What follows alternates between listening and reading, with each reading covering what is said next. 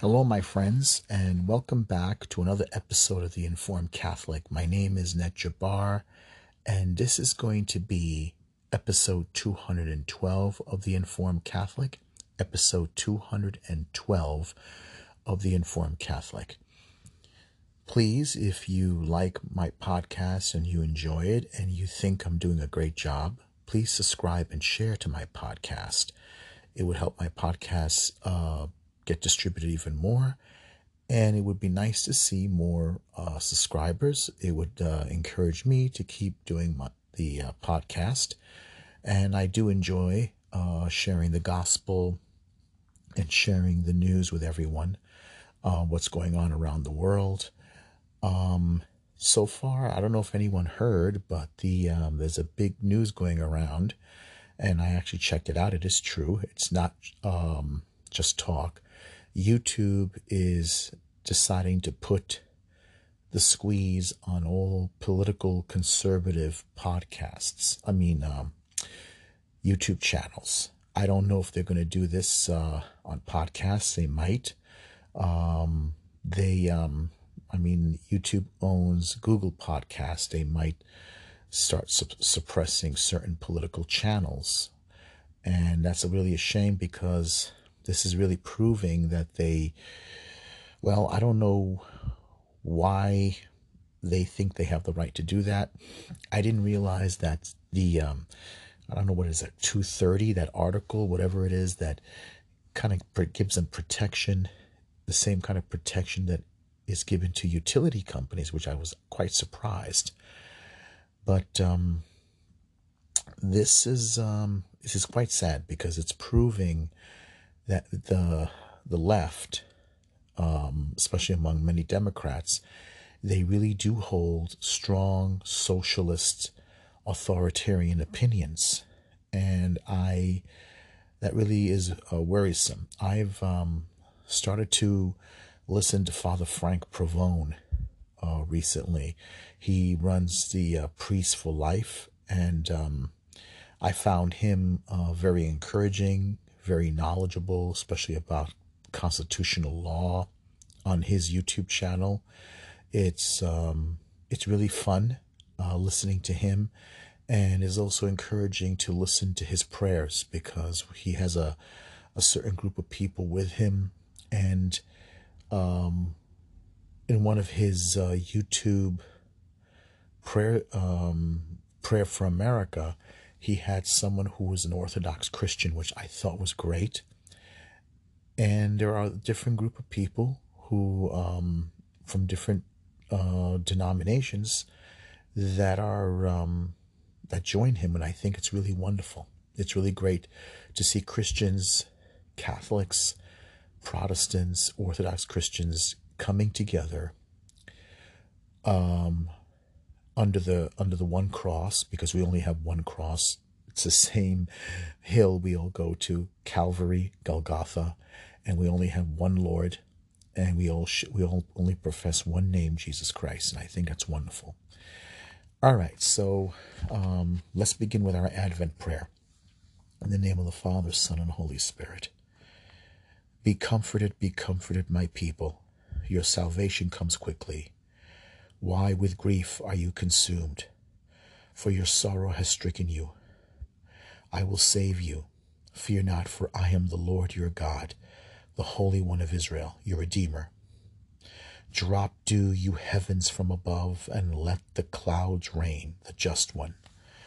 O God, who gladdens by the annual expectation of our redemption, grant that we, who now receive with joy your only begotten Son, our Redeemer, may behold him without fear when he comes as our judge, even the same Lord Jesus Christ, your Son, who lives and reigns forever with the Holy Spirit. Amen. And I'm going to read the novena to Our Lady of Lourdes. O ever Immaculate Virgin, Mother of Mercy, health of the sick, refuge of sinners, comfort of the afflicted, you know my wants, my troubles, and my sufferings. Cast upon me a look of mercy. By appearing in the grotto of Lourdes, you who were pleased to make it a privileged sanctuary, where you dispense your favors, and where many sufferers have obtained the cure of their infirmities, both spiritual and corporal. I come, therefore, with the most unbounded confidence to implore your maternal intercession. Obtain, O loving Mother, the granting of my request.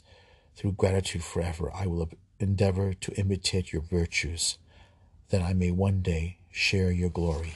Amen. And then this is a novena to the Immaculate Heart of Mary. O most blessed Mother, heart of love, heart of mercy, ever listening, caring, consoling, hear our prayer. As your children, we implore your intercession with Jesus, your Son. Receive with understanding and compassion the petitions we place before you today, especially, and here we make our private special request.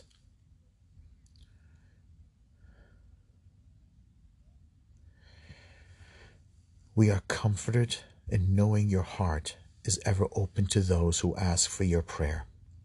We trust to your gentle care and intercession those whom we love and who are sick or lonely or hurting. Help all of us, Holy Mother, to bear our burdens in this life until we may share eternal life and peace with God forever. Amen. In the name of the Father, the Son, and the Holy Spirit. Amen. All right, let's begin our Advent reading.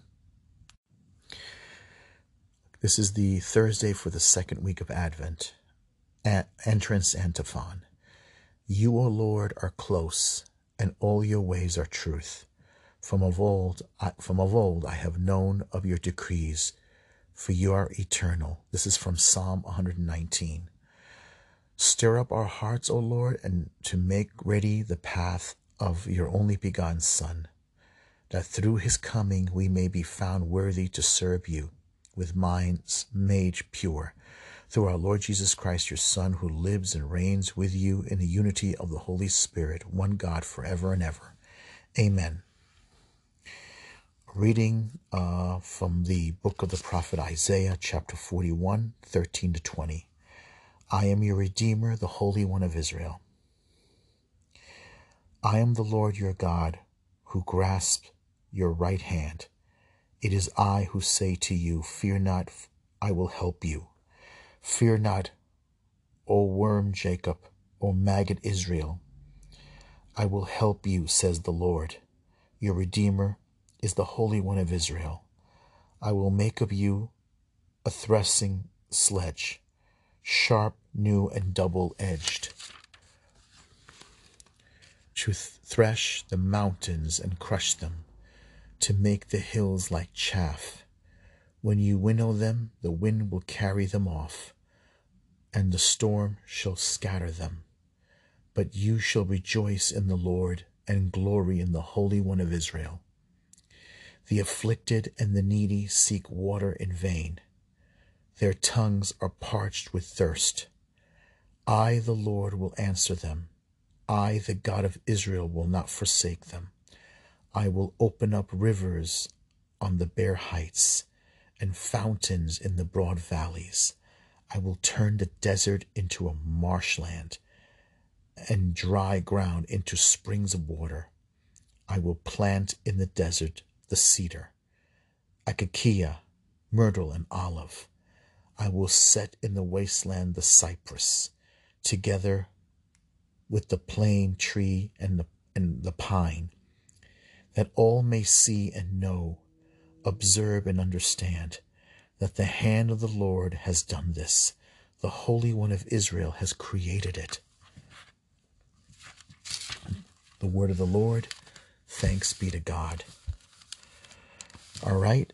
Psalm 145 is the responsorial psalm, and the response is, the Lord is gracious and merciful, slow to anger, and of great kindness. The Lord is gracious and merciful, slow to anger, and of great kindness. Sorry about that, a car horn. It is Brooklyn. The Lord is gracious and merciful, slow to anger, and of great kindness. I will extol you, O my God and King, and I will bless your name forever and ever. The Lord is good to all, and compassionate to all his works. The Lord is gracious and merciful, slow to anger, and of great kindness. Let all your works give you thanks, O Lord, and let your faithful ones bless you. Let them discourse of their glory of your kingdom. Let them discourse of the glory of your kingdom and speak of your might. The Lord is gracious and merciful, slow to anger, and of great kindness. Let them make known to men your might and the glorious splendor of your kingdom. Your kingdom is a kingdom for all ages, and your dominion endures through all generations. The Lord is gracious and merciful. The Lord is gracious and merciful, and slow to anger, and of great kindness. Amen. The Alleluia antiphon is from Isaiah chapter 45, verse 8. Alleluia, alleluia. Let the clouds rain down the just one, and the earth bring forth a Savior. Alleluia, alleluia. A reading from the Holy Gospel according to St. Matthew, chapter 11, verse 11 to 15. None greater than John the Baptist has been born. A reading from the Holy Gospel according to St. Matthew. And Jesus said to the crowds, Amen, I say to you, among those born of a woman, there has been none greater than John the Baptist, yet the least in the kingdom of heaven is greater than he. From the days of John the Baptist until now, the kingdom of heaven suffers violence, and the violent are taking it by force. All the prophets and the law prophesied up to the time of John, and if you are willing to accept it, he is Elijah, the one who is to come. Whoever has ears ought to hear. The gospel of the Lord. Praise to you, Lord Jesus Christ. Amen. That's really a wonderful thing to hear. I mean, it shows that, John the Baptist's whole mission was to prepare the way, and there's so much about his life we don't know. Like, when did he decide to abandon everything? When did he decide to walk away from the life he was born to? He was the son of a high priest, Zechariah, and John was a direct descendant of Aaron, a direct descendant from the line of Aaron, the priesthood of Aaron. Only the sons of Aaron, and who knows how many they were, but the fact is, at that time, the sons of Aaron were probably just, reduced because Zechariah didn't hold that position.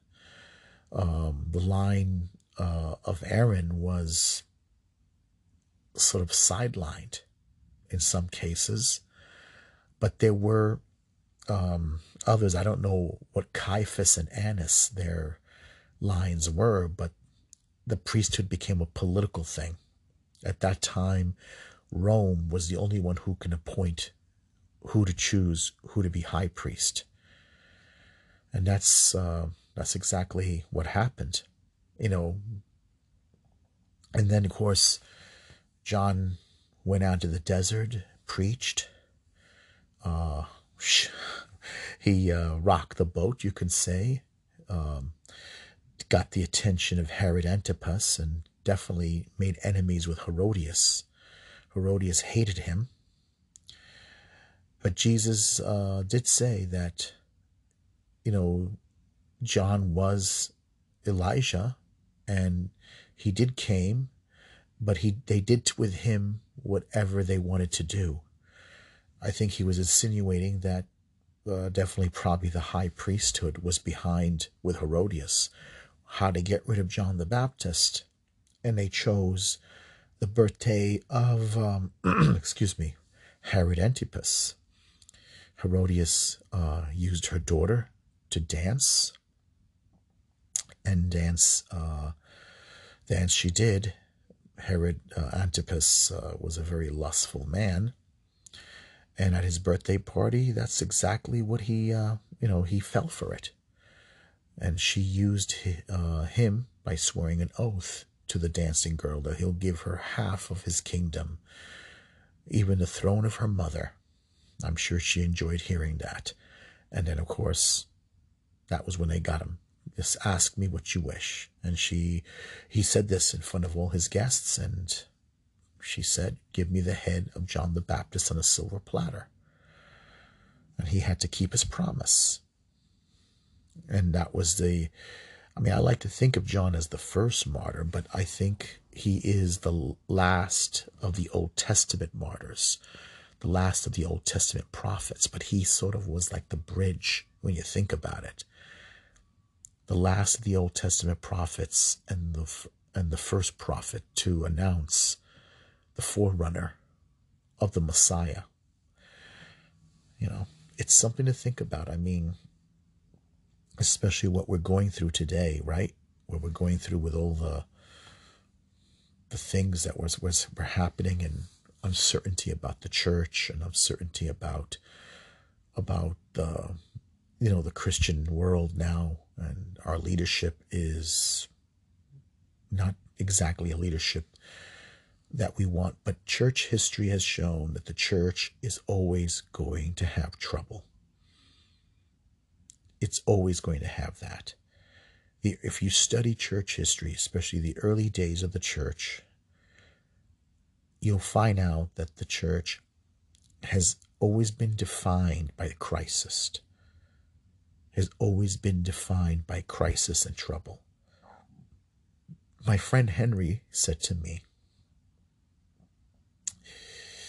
that it's not peaceful times with, for example, the Creed, the Nicene Creed, that was put together after the crisis of Arianism, after several crises of different forms of heresies that came along. When you look at the Old Testament, right, the question about circumcision arose because certain Christians who wanted to keep their Jewish practices were, brought up an argument. And what did you do? You had a council in Jerusalem, the first apostolic council, sort of a council where they got together and they debated what to do about now these non-Jews that were entering the faith. Should they not be circumcised? Should they not keep kosher? Should they not observe the law of Moses, practice the purification rules? And if you look at it, James sort of settled it. Look, let's not impose on them what we have difficulty keeping. He didn't dismiss the Jewish Christians. He let them practice their rituals and everything. But let the Christians, the new Christians, the Gentile Christians, just keep the simple rules. In other words, you do your thing, and we'll just limit it, since Jesus himself never, he obviously gave them the power, and Jesus did say that whatever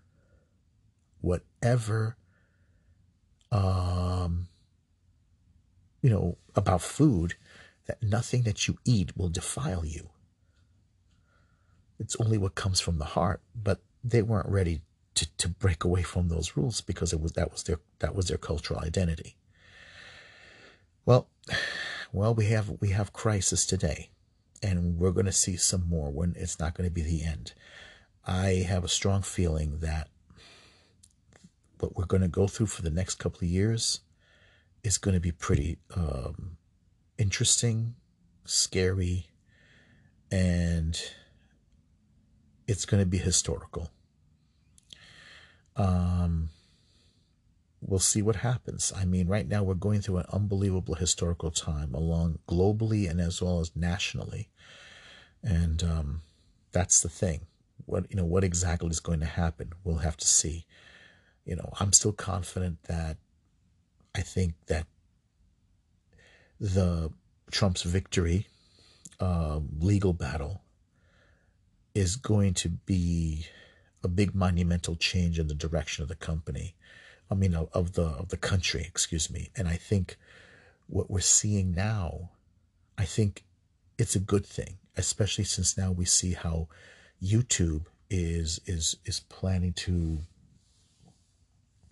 censor people. I think we're beginning to see how far this socialism, how far this authoritarianism, oligarchy of power has on the left. It's elitism to want to control and define truth. And we're going to see this crisis in this country redefine and remold the country. I think it's going to give us a new identity. It's going to mold who we are in this 21st century.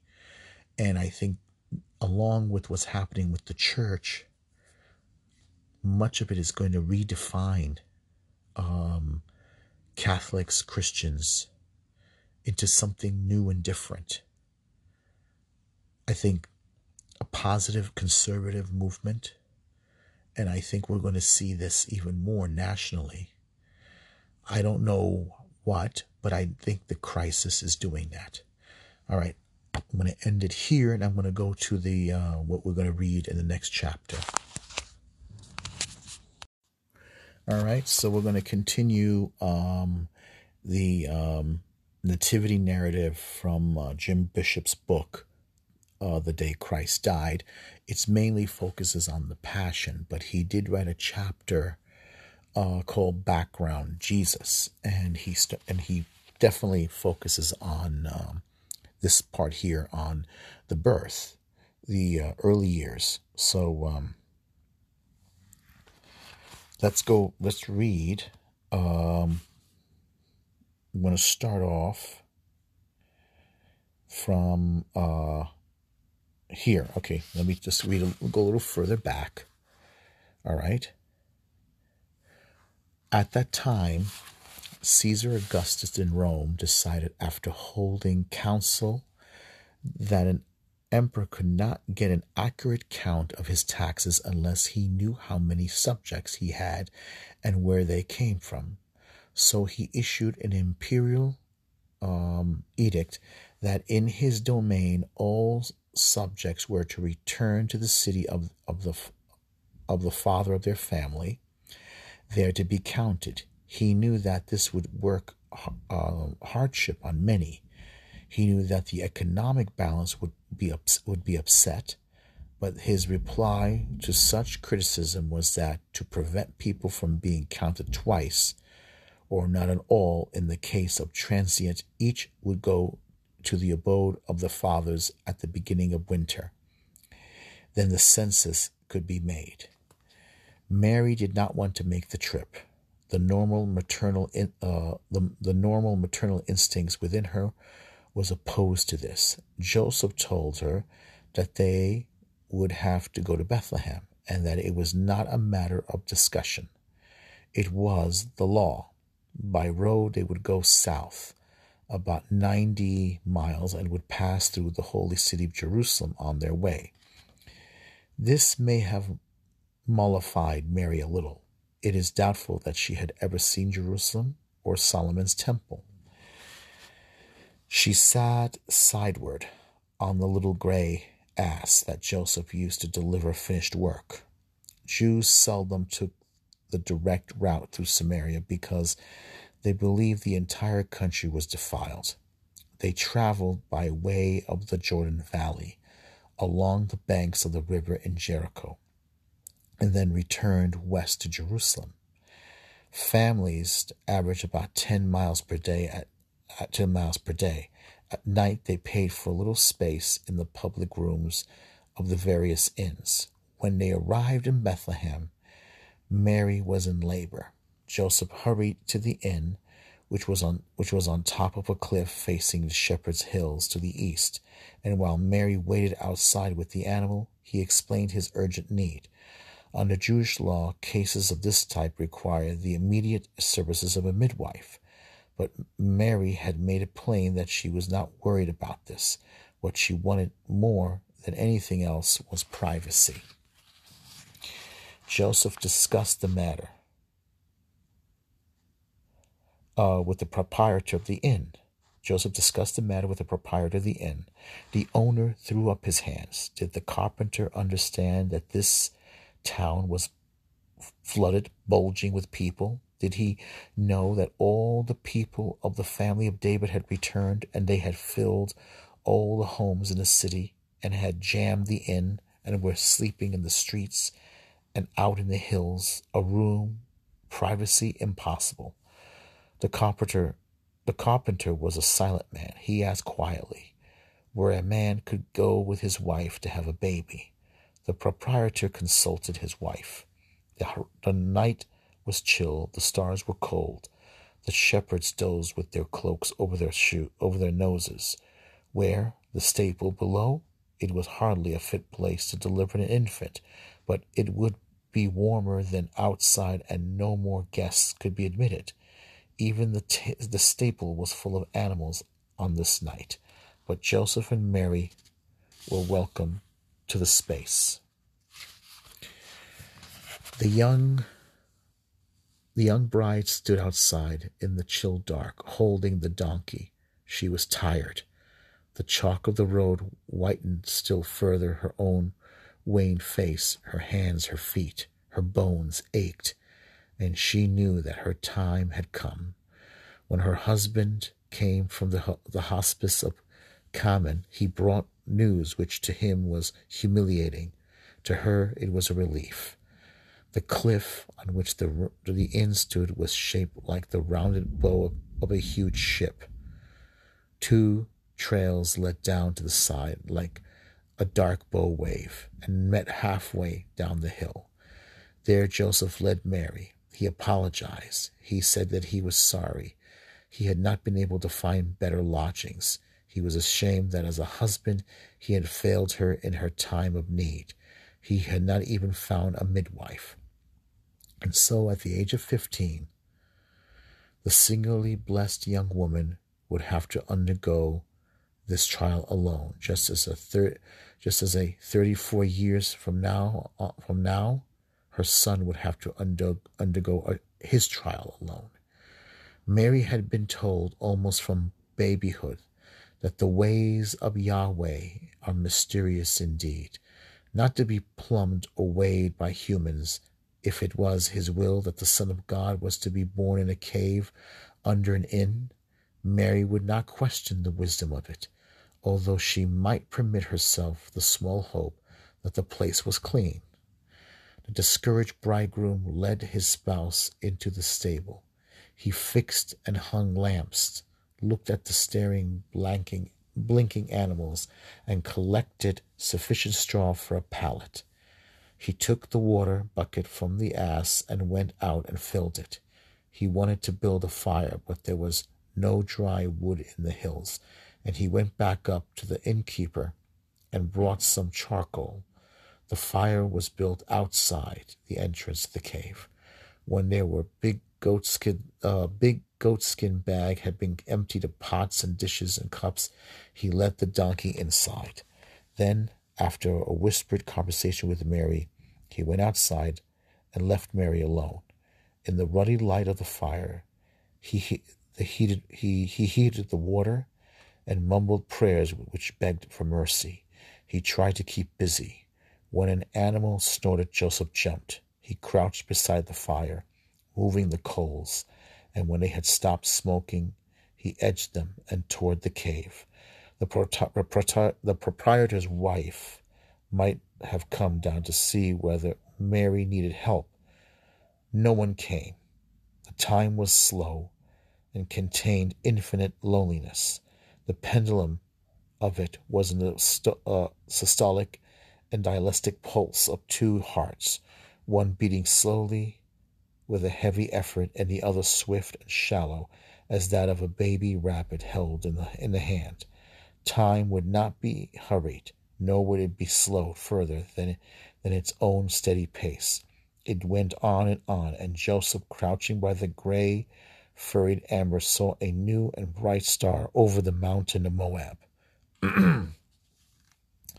She called him. He went inside, timidly, noting the plums of breath from the animals, and he saw Mary crouching beside a manger. In it were the broad bolts of a white swaddling clothes she had brought, and bending far over, he could look inside the little tent of a cloth and see the red face of a tiny infant. This, Joseph said to himself, is the one of whom the angel spoke. He dropped to his knees.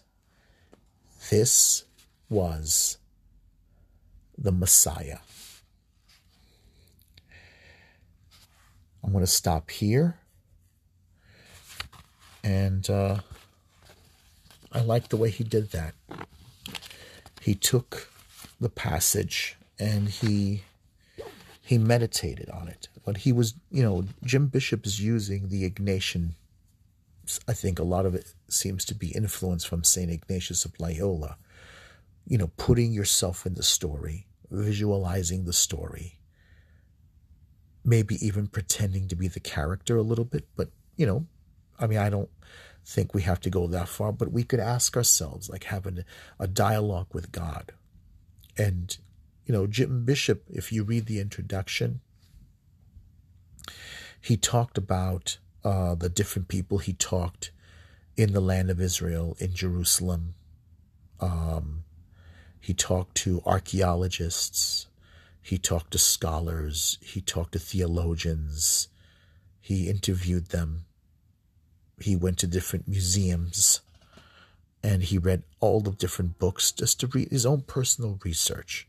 He's not a theologian, and he was not a biblical scholar, and he's not an archaeologist. He was a journalist, but he is, in a sense, a good historian. But that's what he did. He visualized it. He imagined how these events played out. How did it play out? How did these things happen? What was it like? Like I said, I don't believe Mary and Joseph would have traveled alone. I personally think there would have been family members with them.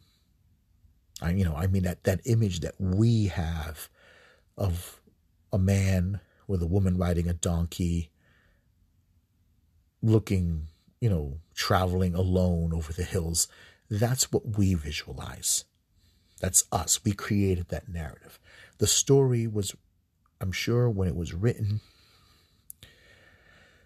St. Luke, under the inspiration of the Holy Spirit, just stuck to the basic fact. He didn't go through all the details. He could have written it, but maybe the Holy Spirit decided just to stick with the basic detail. We're not given a lot of details. You notice how the story is very basic. Even when you read the gospel, the passage, it's very, very basic. They don't give you, like a historical novel. No, they just keep to basic details. The other extra stuff, if there were people with her, if there were people with Mary and Joseph when they traveled, it's obviously was left out. But he obviously, Luke says he interviewed, he investigated everything thoroughly, and I'm sure he did. But I'm sure he also, under the influence of the Holy Spirit, was told what to leave out. I don't think they're wrong, because they didn't want to go through too many details. I guess they didn't want to lose the basic message that Jesus Christ was born. All right? Jesus Christ was born. Jesus Christ is the Word of God incarnate. The main message is Jesus, not a historical, journalistic novel. And, this is what happened. I think, it's a wonderful way of meditating on this, and I think it's great. Now, you don't have to agree with Jim Bishop with how he uses his journalistic skills or to the details, but in a sense, really, I think it's not necessary. I think he wanted to focus on Jesus. I think, like Luke, he focused on Jesus. He didn't want to lose the message with too many details. The main message is Jesus Christ, plain and simple. Okay, we're going to end it here. So let's say an Our Father and a Hail Mary. In the name of the Father, Son, and Holy Spirit. Our Father, who art in heaven, hallowed be thy name. Thy kingdom come, thy will be done on earth as it is in heaven. Give us this day our daily bread, and forgive us our trespasses, as we forgive those who trespass against us. Lead us not into temptation, but deliver us from evil. For thine is the kingdom, the power, and the glory, now and forever. Hail Mary, full of grace, the Lord is with thee. Blessed art thou among women, and blessed is the fruit of thy womb, Jesus. Holy Mary, Mother of God, pray for us sinners, now at the hour of our death. Amen. In the name of the Father, Son, and Holy Spirit. God bless, and I'll come back with another one soon.